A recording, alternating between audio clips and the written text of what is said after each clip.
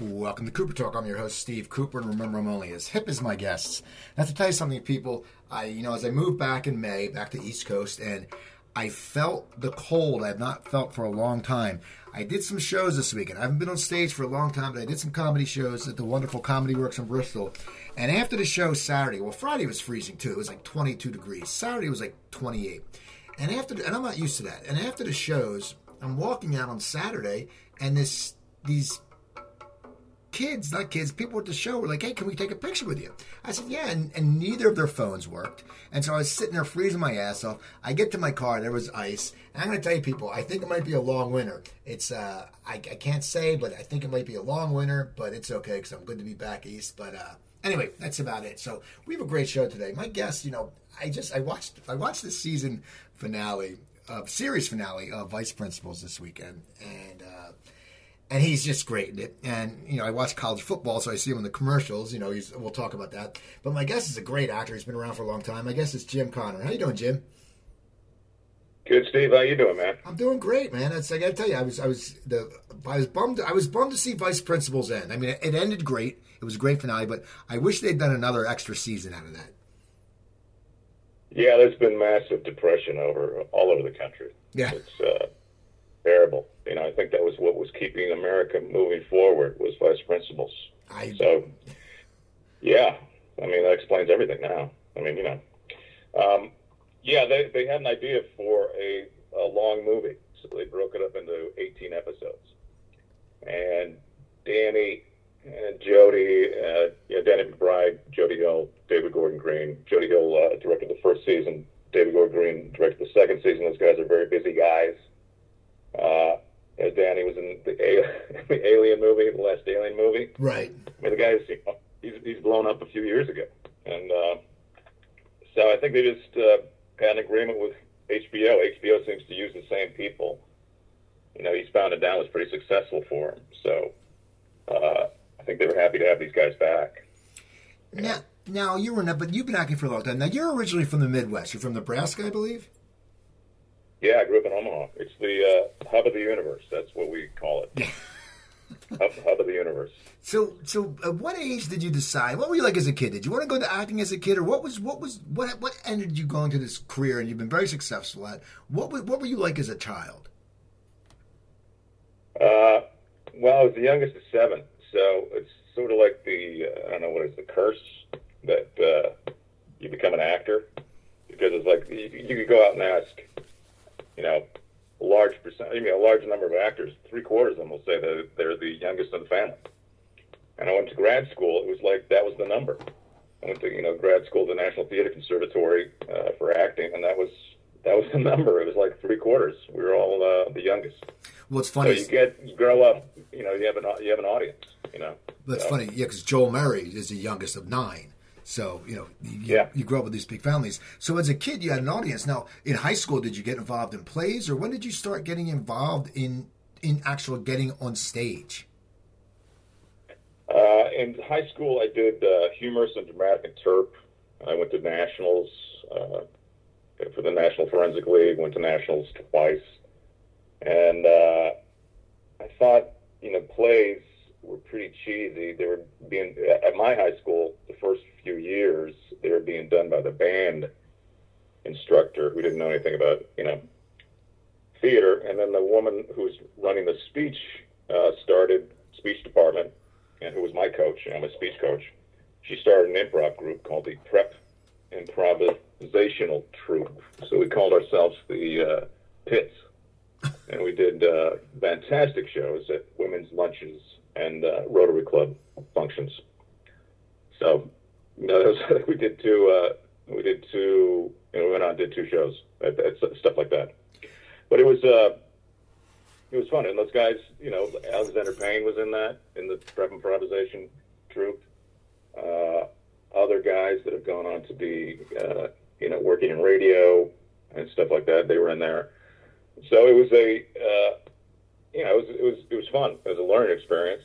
And then we finally got somebody who was a theater guy who came in. I forget what he taught, but he was putting on these great plays, and I was in Man of La Mancha. And So they got a good theater guy, and I started doing plays. Then I was on a play at another all-girl school to meet girls. Right. So I did that. Yeah.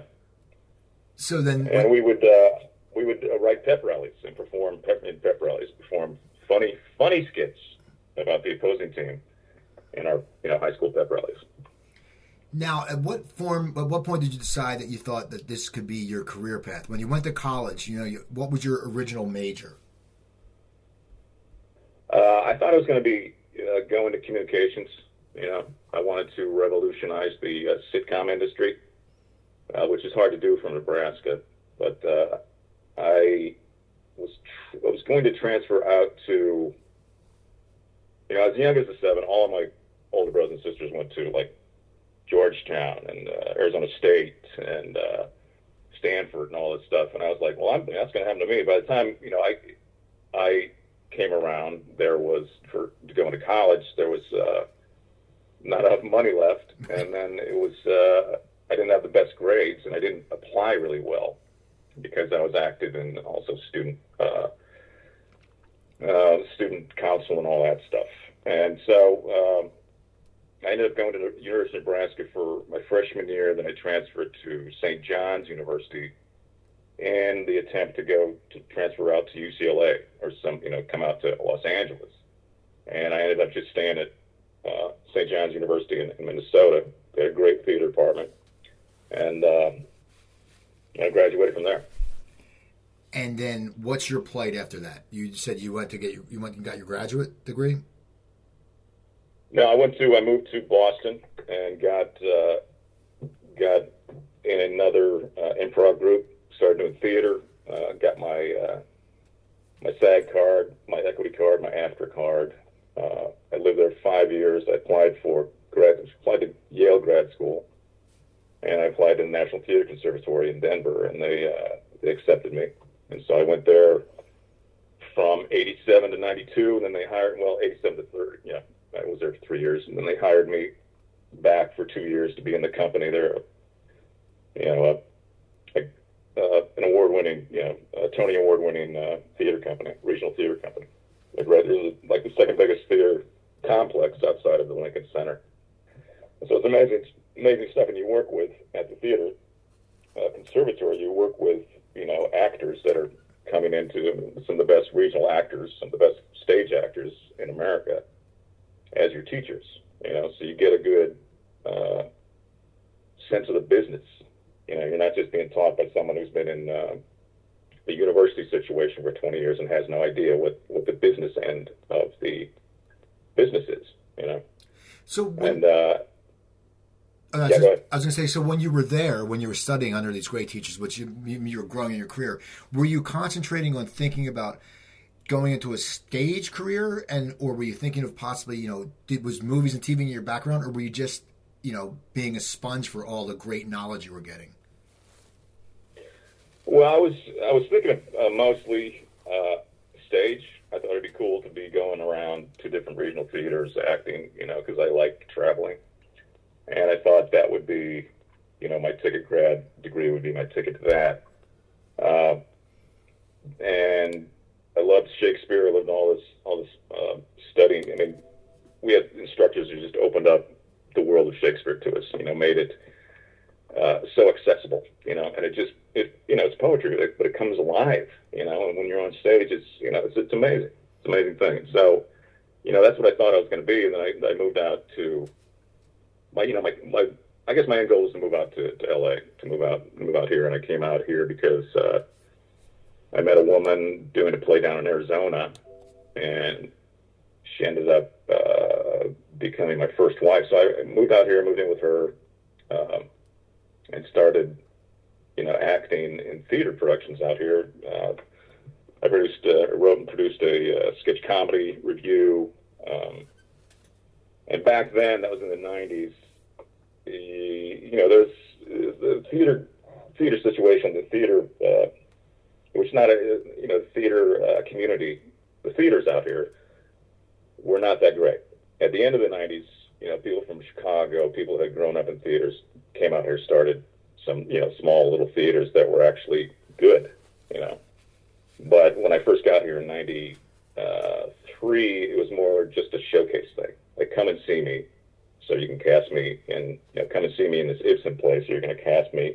in your wacky sitcom, you know.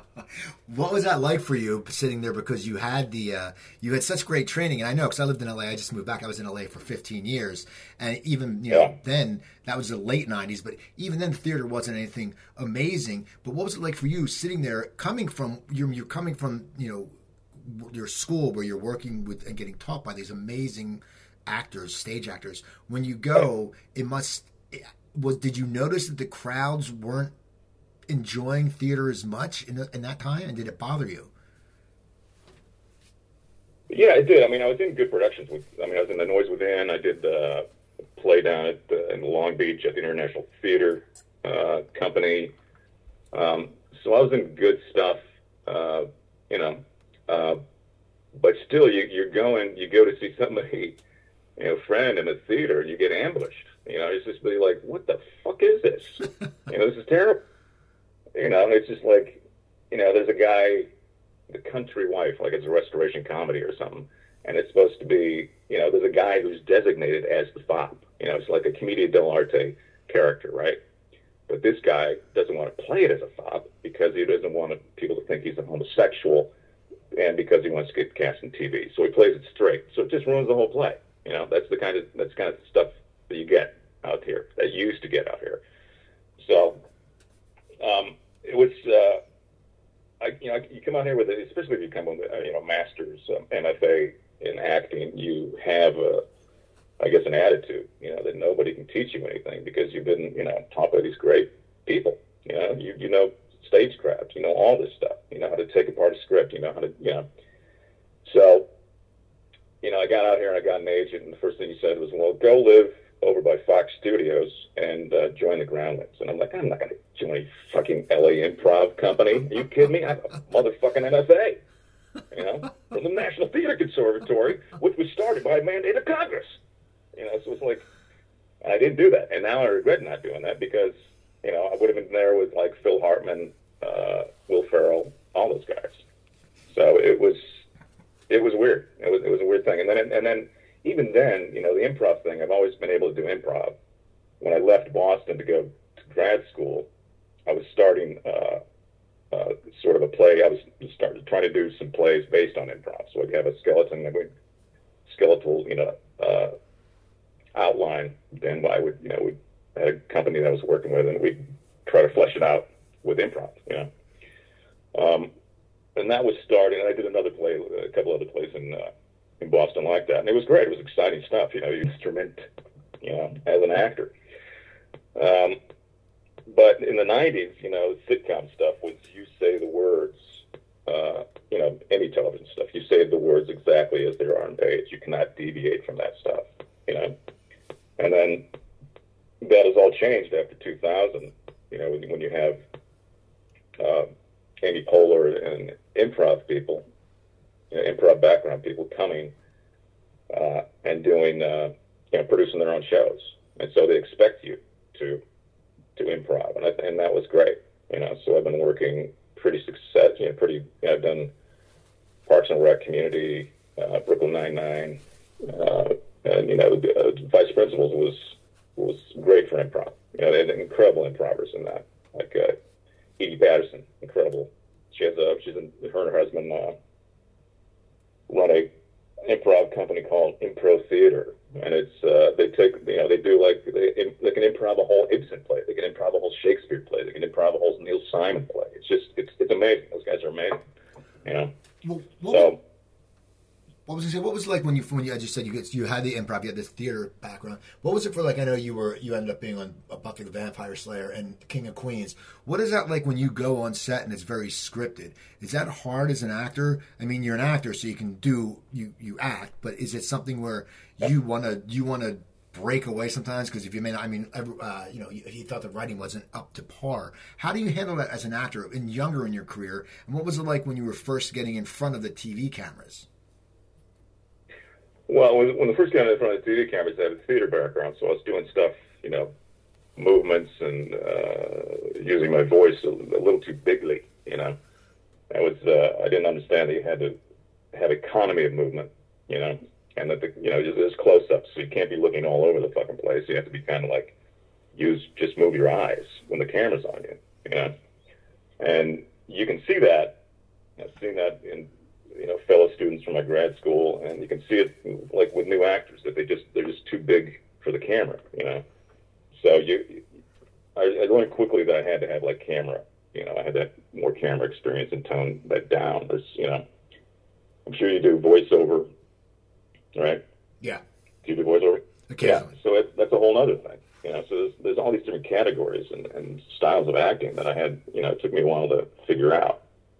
And so the first 5 years I was out here, I didn't act that much on camera. But after I kind of figured it out, then I started. Danny Goldman saw me in a showcase, a theatrical showcase, and then he had me come in. He got me a commercial agent, and after that, I started working a lot, and that sort of became my area of expertise. You have 22 seconds in a commercial, and you have to establish your character, the situation. You have to get the product information in there, and then you have to make it real. You have to make it funny. So I was able to do that. And you see people who, now when I go in and audition, I know the gig. You got to do it fast. And you see people that have been on theater a lot, or on stage a lot, or have done movies, and they just take pauses between words, and 45 seconds have gone by, and they don't even get their fucking lines out. So it's like, what are you doing, man? You just got to make it. You just got to be faster, So it was interesting that way, and then that, after I did a lot, I made a good living at commercials. What were some of the commercials you did back then? Well, I think the first one was the Bravo card for Discover. I did Holiday Inn. I did Domino's Pizza. The Holiday Inn Express was with this comedian guy, and so I got won an award in Australia for one of the funniest commercials. I think my tagline was "Rock on, brother," because this guy was like moved out of his parent. I don't know. It was a funny situation. Yeah, and then I did NASCAR for FedEx NASCAR for a couple of years. And this thing with Dr. Pepper has been an incredible gig. It's kind of blew up. It was only supposed to be for one season. Now it blew up into this whole phenomenon. With the Dr. Pepper, and that's more of a comic role. Were the earlier ones? It sounds like in the Holiday Inn Express, you were more of the straight man. When you said rock on, it's probably more of a straight. What kind of characters were you getting cast as in these commercials? Were you getting as a businessman or an everyday man, or what were the gigs you were getting? What was your breakdown when your agent said, "Here's a breakdown. You're going out for this. You're going out for Bill, the insurance man," or what kind of characters were you playing in those early commercials? Yeah, not real straight guys, but like the boss, the funny dad, funny coworker, the manager, the manager of the Domino's Pizza place. I was that guy. I did a couple commercials with them. There was a huge campaign for Arby's Rescue Squad. It was based on like the emergency 911 show from the 70s. Right. They built this, two ambulances that had the Arby's hat on top of it. It looked like a siren. We were going to be doing they built an online thing for us. We did all of this online stuff, new media stuff. We were going to have personal appearances. We were going to be going all over the place. And they got new, and Procter Gamble or PepsiCo or whoever owns them got a new CEO, and he goes, I don't get it. And so they canceled it. And they showed like one commercial out of the campaign. They spent millions on that thing, And it's just like the new CEO was like, I don't get it. And so, they canceled it. Now the Dr. Pepper, your Larry, the guy who sells. I mean, what was that original breakdown for? And you said it was only going to be for one season. Going in, did you think that it would end up being this much, or what was the breakdown when you went in? Were you supposed to be a little bit goofy? Were you the only like age demographic? Did they have younger people or older people? How was that broken down? No, it was a national search. They were having actual coaches come in. They had athletic directors. When I went in there, it was basically, the guy's supposed to be older. He's supposed to have grayish hair. He's been around for a long time, So it's supposed to be probably the guy's in his 40s and 50s, 40s to 50s. And so I saw that they had everybody in it. They had, TV stars, they had movie, actors. And I worked for the Dr. Pepper Snapple Group a few years before those, the Snapple commercials. I was the CEO, Snapple Jim. And it turned out to be the same creative team. And so, I came in and I improv a little bit off the script. And it was in the morning. Callback was in the afternoon. And they whittled it down. I think they found that if they're going to try to get somebody who was like actually 65 or 70, that the person actually probably couldn't do it because there's a lot of physical stuff that was going on. And so they had cast me, I guess I was 53 at the time, and they grayed my hair to make me look older. So it was, and they let me know at the end of the week that that I got the role. And it was, and then they told me it'd be like they're going to shoot 6 spots, but it wasn't like, this is going to go for years, and it caught on. It's funny stuff. The director is Jonathan Kreisel, who directs Portlandia and The Baskets, whatever, the Zach Galifianakis show. Right. And the creative director is Ryan Lair, very funny guy. He does all the Dr. Pepper stuff. He does the Little Sweet stuff and Crave Runner. And so it was the first season was we were kind of figuring out how to do it. So Jonathan Kreisel is very supportive of improv, and Ryan was upset because only 50% of his lines got into the commercial, and the rest of it were mine. And they'd say, "Geez, I don't know what only 3% of what I do gets in the commercial. What the hell, man?" I'm like, so. And then we kind of, since it became a success, we're good friends, but it's like, it's a great thing. And the gig is pretty incredible. The first year I was doing it, and I'd go out to go to Atlanta to go to the games or be on the Paul Feinbaum show or something like that, make personal appearances. People would ask me what, thought I was a real person. And they'd ask me what stadium I actually worked at. And so that's the quality that I've tried to maintain, that it has to be, everything I say has to be spontaneous. It can't be like I'm reading lines.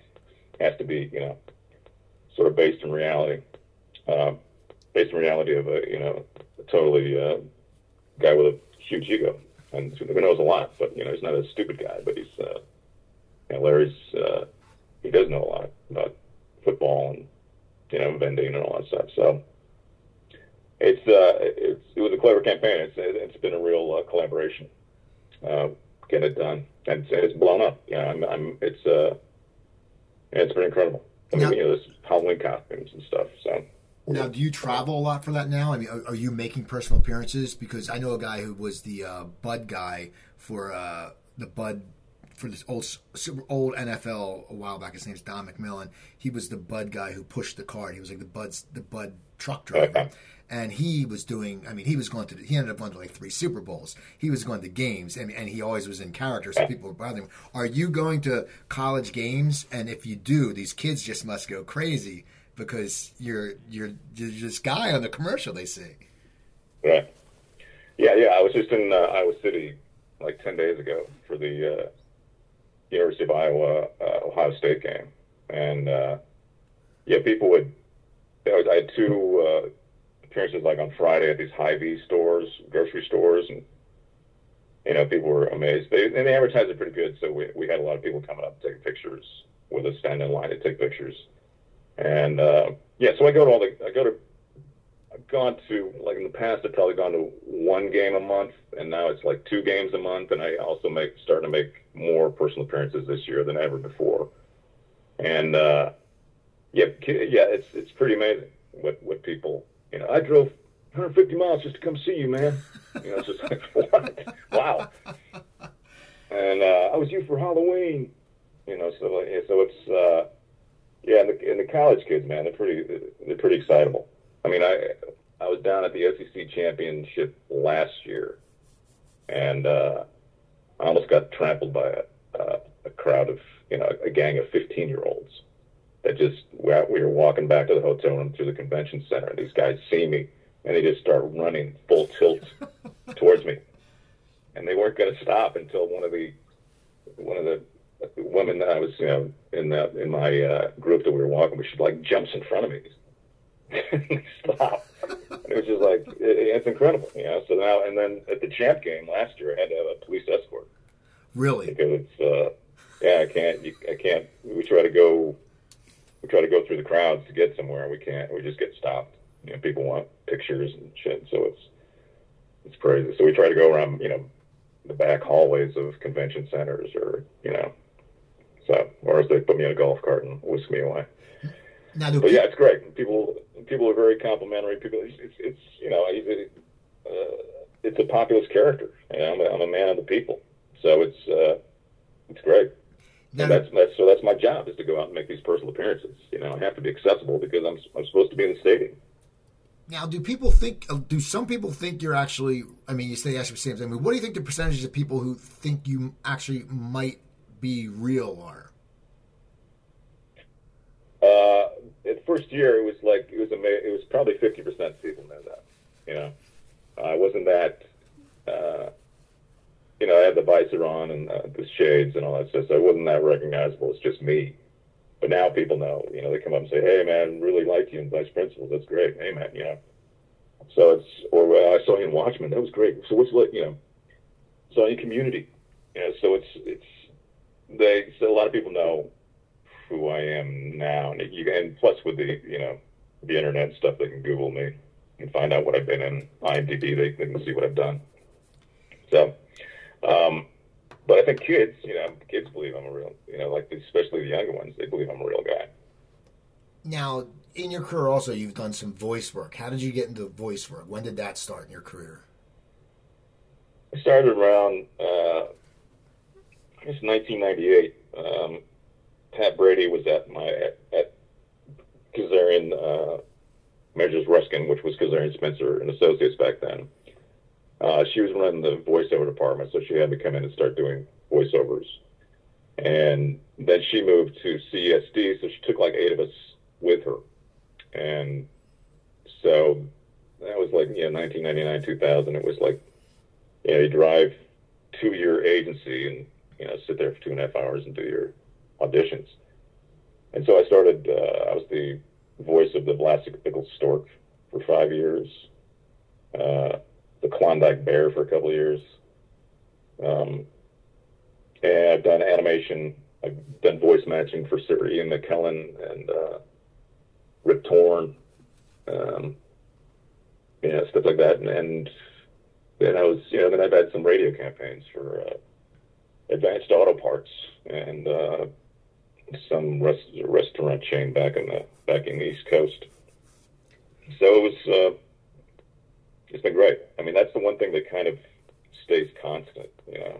After the tech blow up in the late 90s, the commercial industry kind of started going up and down depending on the beginning and ending quarters of financial quarters, and it was and rightfully so. The commercials were affected by world events, 9/11, the Iraq War starting, all things like that. So the funnier commercials would kind of get pushed back, or canceled.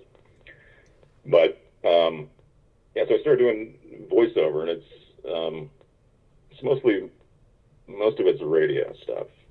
Done a lot of McDonald's, Third Street Bank, different stuff like that. I got a voice for radio. Now, do you because of your background in stage acting, as you said in the beginning, you had to calm it down when you got on TV because you're louder because you're enunciating. Do you think that helps you in the beginning when you were going to voice auditions? Do you think it helped because you could fill a room with your voice, do you think that helped you get gigs? And do you still use that? Do you still use your voice like in the old theater training when you were doing these voiceovers? Well, yes, Steve, I do. Let's talk about that. No, well, it's yeah, that's interesting because on the way to auditions, I always warm up, get my voice, get my instrument in gear, but yeah, I mean you have to you learn mic technique. It took a while. I took a couple classes, learned the mic technique, how far away to be, and how much how to use the headphones and all that stuff. I think it did help because especially in the video games where you have to die and get shot and get punched and get burned alive, you're in there for 4 hours, and unless you know how to warm up your voice and you have your throat muscles in gear, you're not going to be able to work the next day. You're not going to be able to talk the next day, and that's a valid thing for voiceover actors. You go in to do Gears of War, or some of that stuff, and you do the dialogue first for a couple hours, 3 hours, 4 hours, and then the last half hour you do the screaming and the dying and the burning alive. So like burning alive is like and then you gotta burn alive and then fall over a cliff like I can't talk now, Steve. I'm sorry. I just blew up my voice. You blew your vocals out. Now, with your acting from, you were acting in a lot more shows. Now, was there a problem transitioning from commercials to shows? I mean, I know some people who've been in a lot of commercials, they get stuck in that commercial mode. And then some people, then they can't get commercials. Was it easy for you to start transitioning over to the acting parts because you had a familiar face in commercials? And that doesn't mean you're not a good actor. It just means that's what you're booking. How was the casting directors? Did some of them recognize you from commercials when you were coming in the earlier days when you already were booking commercials? I think that it does help, but sometimes it works against you. I mean, it depends on the younger casting directors. I mean, Jane Lynch started out in commercials. Kyle, somebody had his own sitcom for a while. He, started out in commercials. You see these guys that start out in commercials and they go on to good fame. That was kind of before and after my day. So yeah, it was like, especially when the Dr. Pepper thing. I think the Dr. Pepper thing probably might have gotten me into because they can see it's improv, so it might have gotten me into the vice principals, and it probably it helped. I was on Lopez for the first his new show on TV Land. I was on that for the first year, so that helped, and especially now if you have a high profile, especially on social media, that might be one of the first things they ask you when you go in the room, especially if you're like a 20, 30-year-old. How many followers do you have? But back in the day. The prejudice was if you're a commercial actor, you're not a serious actor. There's a story about Dustin Hoffman going through a huge decision of whether he's going to do a Volkswagen commercial and how that was going to affect his acting career. He did it, he'd be branded as a commercial actor. And he did. He did the Volkswagen commercial and it hadn't hurt him. But that was like back in the 60s, so you actually really had to think about stuff like that. And I think it hurt me back. I think being, having a recognizable face kind of hurt back in the early aughts, late 90s, early aughts, because, people want to get real actors, and they think that real actors are not commercial actors because it's just like bite and smile shit. But it's not. And the commercial industries, the writing in the commercials themselves have changed because they want you to, keep your eyeballs on there because they're competing with DVRs, VCRs, all that stuff, fast forwarding. So they want to create something that's visually funny. And if you have a recognizable face and, you've done stuff that made people laugh, then they're going to cast you in more commercials. And so, like, the biggest compliment I've ever got is, I'm a TiVo killer or I'm a DVR stopper. It's like, yeah, I usually fast forward through all the commercials, but I always stop and watch yours. I'm like, well, wow, man. It's cool. That is. That's very And cool. so, yeah. So I think it's gotten better in the when we first started after the first year of the Dr. Pepper thing. It was like, yeah, let's make a sitcom. And everybody's like, oh, you could have your own sitcom, man. It's going to blow up into a sitcom, and never did because of intellectual property rights and all that stuff. So, who owns the character? And yeah, the agency was basically, well, we make more money doing commercials. We don't want to, branch out into sitcoms or a web series or anything like that. That'd be just too much. Now, So, yeah, go ahead. no, I was going to say, you mentioned Watchmen earlier. Yeah. What was it like that's a really big budget movie. I mean, I know you were in Blades of Glory and stuff like that. But what is it like for an actor to go on a really big budget movie when you're used to TV or commercials, which is a shorter turnaround? What was that like for you? I mean, was it a different surrounding? Was it a different way of shooting? The way it's shot, or what was that like? It was pretty much the same. Basically all sets looked the same. That was shot up in Vancouver, and I was up there for almost a week. So I only shot like for 4 hours, and so they were way behind schedule. So that's why they didn't. They brought me up, and I stayed, and it was. I mean, especially when you see the different types of acting, like in movies you can take pauses, right? You go through the thought process, to kind of show your thought process, right? You have the luxury of doing that. In commercials, you don't. And so I was playing Pat Buchanan. I was in like the first 2 minutes of the movie, and so it's. It was an interview show, so you don't have time to take pauses. You got to just get your information out there. It's a news show. But it was interesting that they spent the stories they had about guys, like they hired a guy to play Fidel Castro, and they brought him up from L.A. and he's the guy who never had no credits, right? But he looked like Fidel Castro. And it was going to be like a 2-second shot of Fidel Castro. In the movie, these jets fly over, and he's standing with a Russian guy in Cuba, and they watch the jets fly over. And this guy was like demanding he wanted a cot on set. He wanted all this shit. And then when they finally got him into makeup, he said, "You are making this is a mockery of Fidel Castro. I refuse to do this." And so the director just canned him, and they put the prosthetics, the facial prosthetics, on a crew member, and so he's in the movie. And the guy was like, sent back to Omaha. And sent back to Los Angeles. And I guess the guy was like, also had a felony, which he shouldn't have got into Canada in the first place. So it was like, that kind of stuff is pretty amazing. Blades of Glory again was like a great experience. I worked with those guys, the directors, with Josh and Will on a Domino's campaign and a Geico spot. And they branched out and started doing movies, and they took people along with them, and that was great. So they knew me, they knew what I could do and all that stuff. And I was also in the first when the Geico Caveman. They had a series of a sitcom. I was in the first sitcom pilot for the Caveman series, and then they shot the whole thing. John Hurd was in it. All these people were in it, and then they didn't like that pilot, so I don't know if they went to a different studio or what happened, but I wasn't in the series. I was in the other pilot. But yeah, those guys, Josh and Will directed that series too. So it's you kind of see that a lot of commercial directors, like the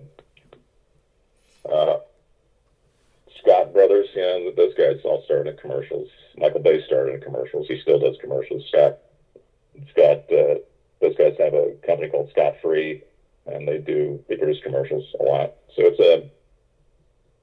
it's a moneymaker for directors. Now, who are doing movie directors. Now, when do you think you started hitting your stride, as in getting booked on TV? I mean, because now you're working a lot, but was it what was the break? I know you were in fact checkers, but was that your first time as a regular? And then when did you feel your TV commercials, your TV, actually the episodics really started taking off? I think the episodics started taking off in the early aughts. When I figured out, I figured out in commercials what, I was like, I'm not going to go in the room and try to figure out what they want because I don't know who they are. So I just bring in what I think is the solution to the character, to the situation, to the commercial. I have like 5 different things I bring in the room, 5 different options I can do. And so I started doing that with episodics too. I just started going in with, this is what I'm bringing to the table. I don't know what you guys really want. So, they want a fresh approach. I've got cast and stuff, and people are like, wow, that was totally, that was totally not what we were thinking of, but it was great. So it's, you got to do that. You can't put yourself in a box, And it took me a while because of being a theater actor. It's like I'm a character actor. I can do anything, And you don't want to put yourself in a box of like, well, I'm just this character. I'm just this, boss, this surly boss or this surly reporter or something like that. No, it's like you gotta, you think you can do all these different characters, but you only look, you have only one look, basically, depending on how you cut your hair and shave your face. And so I had a beard for a while, and then I guess I got a Taco Bell commercial. I had a goatee, and I got a William Tell commercial a Taco Bell commercial as William Tell. I shot something off my son's head. And so I think it was a soda or something. And my commercial agent says, okay, you're done now. You can shave your goatee, because back then, facial hair wasn't anything. And now it's all the rage. You see guys going in commercial auditions with huge facial hair, and then probably in 5 years, it's not ever going to, so you got to figure out what the trends are. You can't have purple hair when you're going in for a CEO, Right. And so you have to keep yourself somewhat camera ready, Now, did you enjoy shooting Hawaii Five-0? Because I know most actors love shooting Hawaii Five-0 because they get to go to Hawaii for they keep you there for a week, right? Right. Yeah. I didn't stay there for a week because I had a 2-year-old at the time, or almost a newborn. I think he was like 8 months old, and so I was the primary caregiver, and so I was gonna, you get paid a certain amount for the week, and that was going to be eaten up by daycare, babysitter costs. And so I'm like, okay, I can shoot, but I'll pay myself.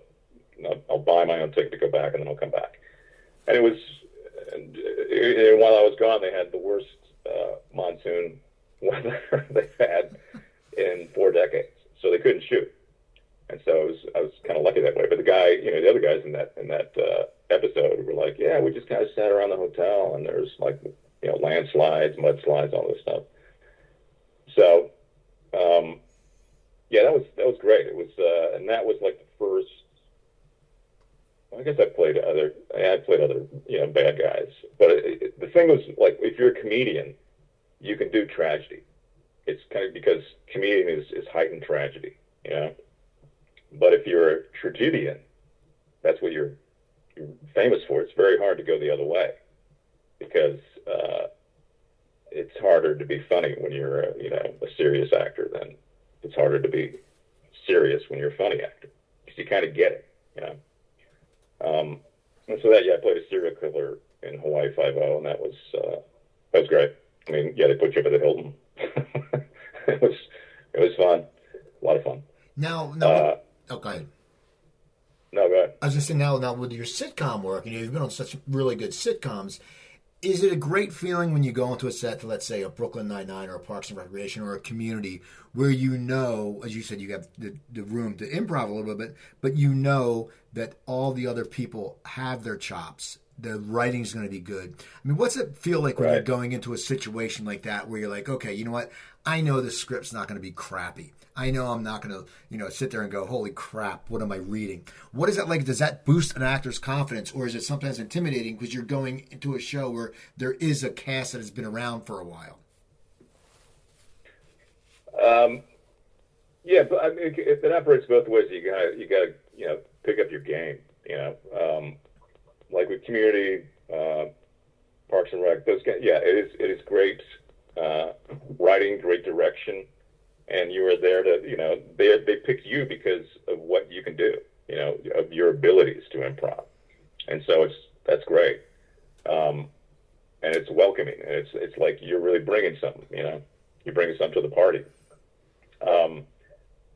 Yeah, I was on the first season of Brooklyn Nine-Nine. They didn't, they let us improv a little bit, and then they got me back for one or two episodes in the second season, and it was expected. That was scheduled.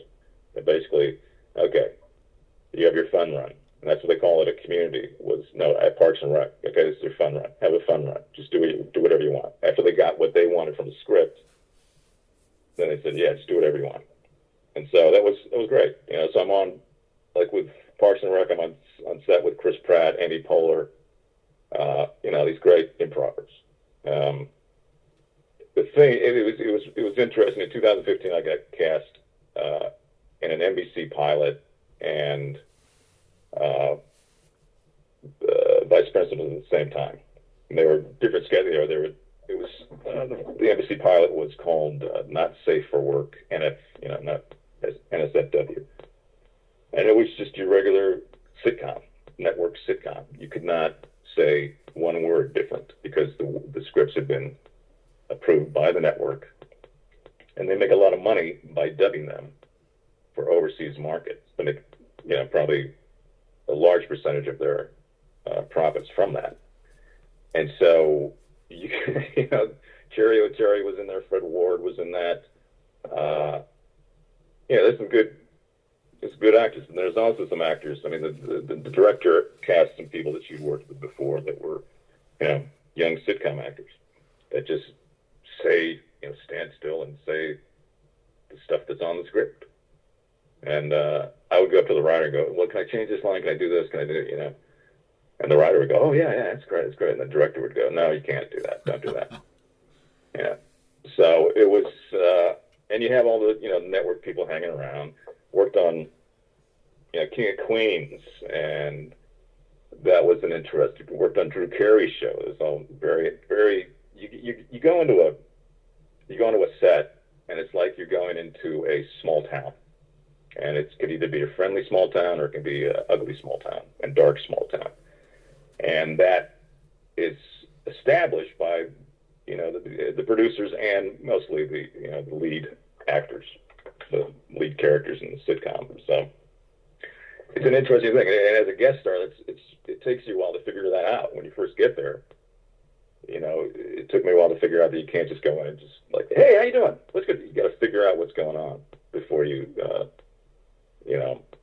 see where your place in the pecking order is. Some people are very, very friendly to guest stars. Other people are not, And so it's just the climate, or the ecology of the set. I mean, like NCIS at the first read through, the producers, Mark Harmon, everybody came around, shook everybody's hand. Hey, Jim, it's great to have you here. Lily Tomlin was there. It was just like, it was great. They treated you like a valuable thing, valuable person. Drew Carey's show was the complete opposite. It was just, nobody said anything. Like one of the actors came up and said to me, "You better not get used to your costume because you might get recast." Oh, wow. I'm like, I was like, well, oh, are you serious? She goes, yeah. Jeez. It's just a weird thing. But I think he's gone through a lot of changes and he's a happier person now. But it's just weird, man. So you go, but it's it's great to meet people who are friendly and they don't take themselves too seriously. Now, And but sometimes that's not the case. Now with Vice Principals, I mean, they shot both seasons at one time. What's it like as an actor when you're waiting for it to come out, the second season, and it's like your career changes, and it's something that, you know, it must be weird as an actor because you want to know how the show's doing, and you know it was only going to be 2 seasons, but it must be weird when it comes out so much later than when you shot it, because you're like, holy crap, you know, maybe I've grown as an actor, or, you know, wow, I forgot doing these episodes. What's that like when you see it come out so much later? Well, I noticed that my neck was a lot fatter. I had a lot of neck fat. That's since then my neck is slimmed down, and I'm happy about that. But we shot that in like 6 months, spring, fall 2015. So yeah, it came out last season. The first season came out last year, and then then this season just came out in 2017. So yeah, you kind of, I mean, like there's like the kid who played I played the punk kid, right? You know, in this season, he was like, that was his first gig, you know, and he was like chomping at the bit for this stuff to come out, you know, and so the first season came out, he wasn't in the first season, and so for him it was like, you know, fuck, he wants it to come out because he wants to get an agent, he wants to move to New York or LA, or he wants, you know, so he'd be calling up me and calling up David Gordon Green, and, you know, what, have you heard anything, you know, when it's going to come out, you know, and hopefully he got something from it. I don't know, but like for me, I was working. I was doing the other stuff. I was doing other gigs, and so I wasn't that dependent on it coming out. Hopefully, you know, it will help me in my career. Those guys, I mean, were incredible to work with. You know, they actually, you go into an audition for a guest star role, and you know, it's like people sitting behind the tables. There's the director, the producers, and they, you know, some of them don't even look up. They're on their computers. They're doing stuff. And I went in to do an audition for this, and Danny was there, Randy was there, a writer, and Jody Hill was there. They all stood up, shook my hand. You know, you don't, and there, you know, it's just like, hey, great to meet you, man. Great, you know, it's like you don't get that, you know. And those guys could be real pricks if they wanted to, because they're successful, right. But they're not. They have this welcoming, you know, it's a really welcoming community. Those guys have been together since college. You know, they could just be this like exclusive clique if they wanted to, but no, they're not. They're great, and it was fun. You know, it was fun on set. It was fun off set. We had some great parties. Charleston was like, it was stressful because you didn't know what 5-star restaurant to go out to at night. And that's about it. It was like fantastic, you know, fantastic work, and they really appreciated what everybody brought to the project. Did you base your character on any high school teachers or acting teachers you ran into? Because you're very over the top with the scarf and just, you know, it's just one of those, when you think of like a small town acting teacher, did you base that on someone? Did you bring something to that? Yeah, there's a guy in Omaha who like ran, I guess he gave theater awards or something. I think he gave me an award for being in Man of La Mancha. And he was an older guy, kind of dressed pretty, you know, snappy, but he had a flair about him. So that was one of the guys, and then also some different speech coaches I knew from other schools in Omaha. You know, you get a wide range of these of guys, and some college. I didn't have anybody in college that was like that so much. Some people I met in Boston, some directors I met in Boston were like that. You know, they had this little kingdom. Right. You know? So yeah, but he was. They didn't want me, and he was. You know, I think they wanted the question there: was he gay or not? And I was like, well, if he is gay at this age, you know, he's not gonna be out, especially in a southern high school situation, you know. But he's flamboyant. So, so kind of try to straddle the fence there with him a little bit. Well, so it was, I mean, the costume was already decided for me when I got there, and I basically wore the like 3 variations all for both. Yeah. Well, it was great. It was a lot of fun. Well, it's a great show, and you're great in it. And you know what? I want to thank you for coming on and talking about your career. You know, you have a lot going on, and people, if you haven't watched Vice Principals, if you have HBO, go back and watch it. It's a really funny show. It's dark. But it's good, and you'll get a good kick out of it. So now, are you on social media? Do you tweet or Instagram or anything like that? Yeah, actually, I'm on both. I'm on at Jim Connor on Twitter. I think I'm Jim Connor on Instagram also. Last year I started this group called Union Working because there's a bunch of commercial actors who were kind of upset about the last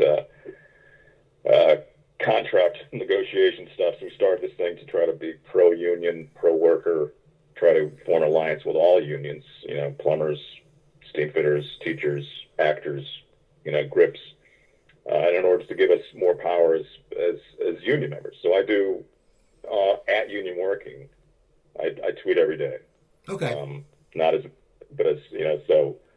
and we also have a website and we have a YouTube channel at Union Working. So we're putting out. I started a production company. We're putting out union stories, pro-union stuff, because unions every union is facing an existential threat right now. So from state legislatures, from Congress, from corporations, for everything. So that's where I'm very active on social media. Great. Union Working Facebook and Union Working. Yeah. Well, great. Well, thank you for coming on. People, go check his out his filmography on IMDb. You'll have to type in James M. Connor. So type him in. Go watch Jim's work. You're going to see him if you watch college football. You're going to see him the rest of the season and probably next season. It's big. Yeah. I mean, which is good. It's always a great character. So people, follow him. Follow me on Twitter. I'm at Cooper Talk. Go to my website, coopertalk.net. I have over 650 episodes up there. You can email me, Cooper@coopertalk.net. And don't forget my other side project. You can go to my website, stopthesalt.com. When I went through that heart problem a few years ago, I got out of the hospital. I wrote a cookbook. It's 120 low-sodium recipes. Very easy to make. No pictures to intimidate you. Very geared towards you guys who are afraid to cook. So you can get it on Amazon.com. But if you go to stopthesalt.com, I'll sign it for you, and I make more money. So please go follow Jim. Go watch Vice Principals. It's great. Keep up on his work. Buy Dr. Pepper. I'm Steve Cooper. I'm only as hip as my guest. Don't forget, drink your water, eat your vegetables, and stop the salt. You guys have a great day. Thanks. Stop the salt.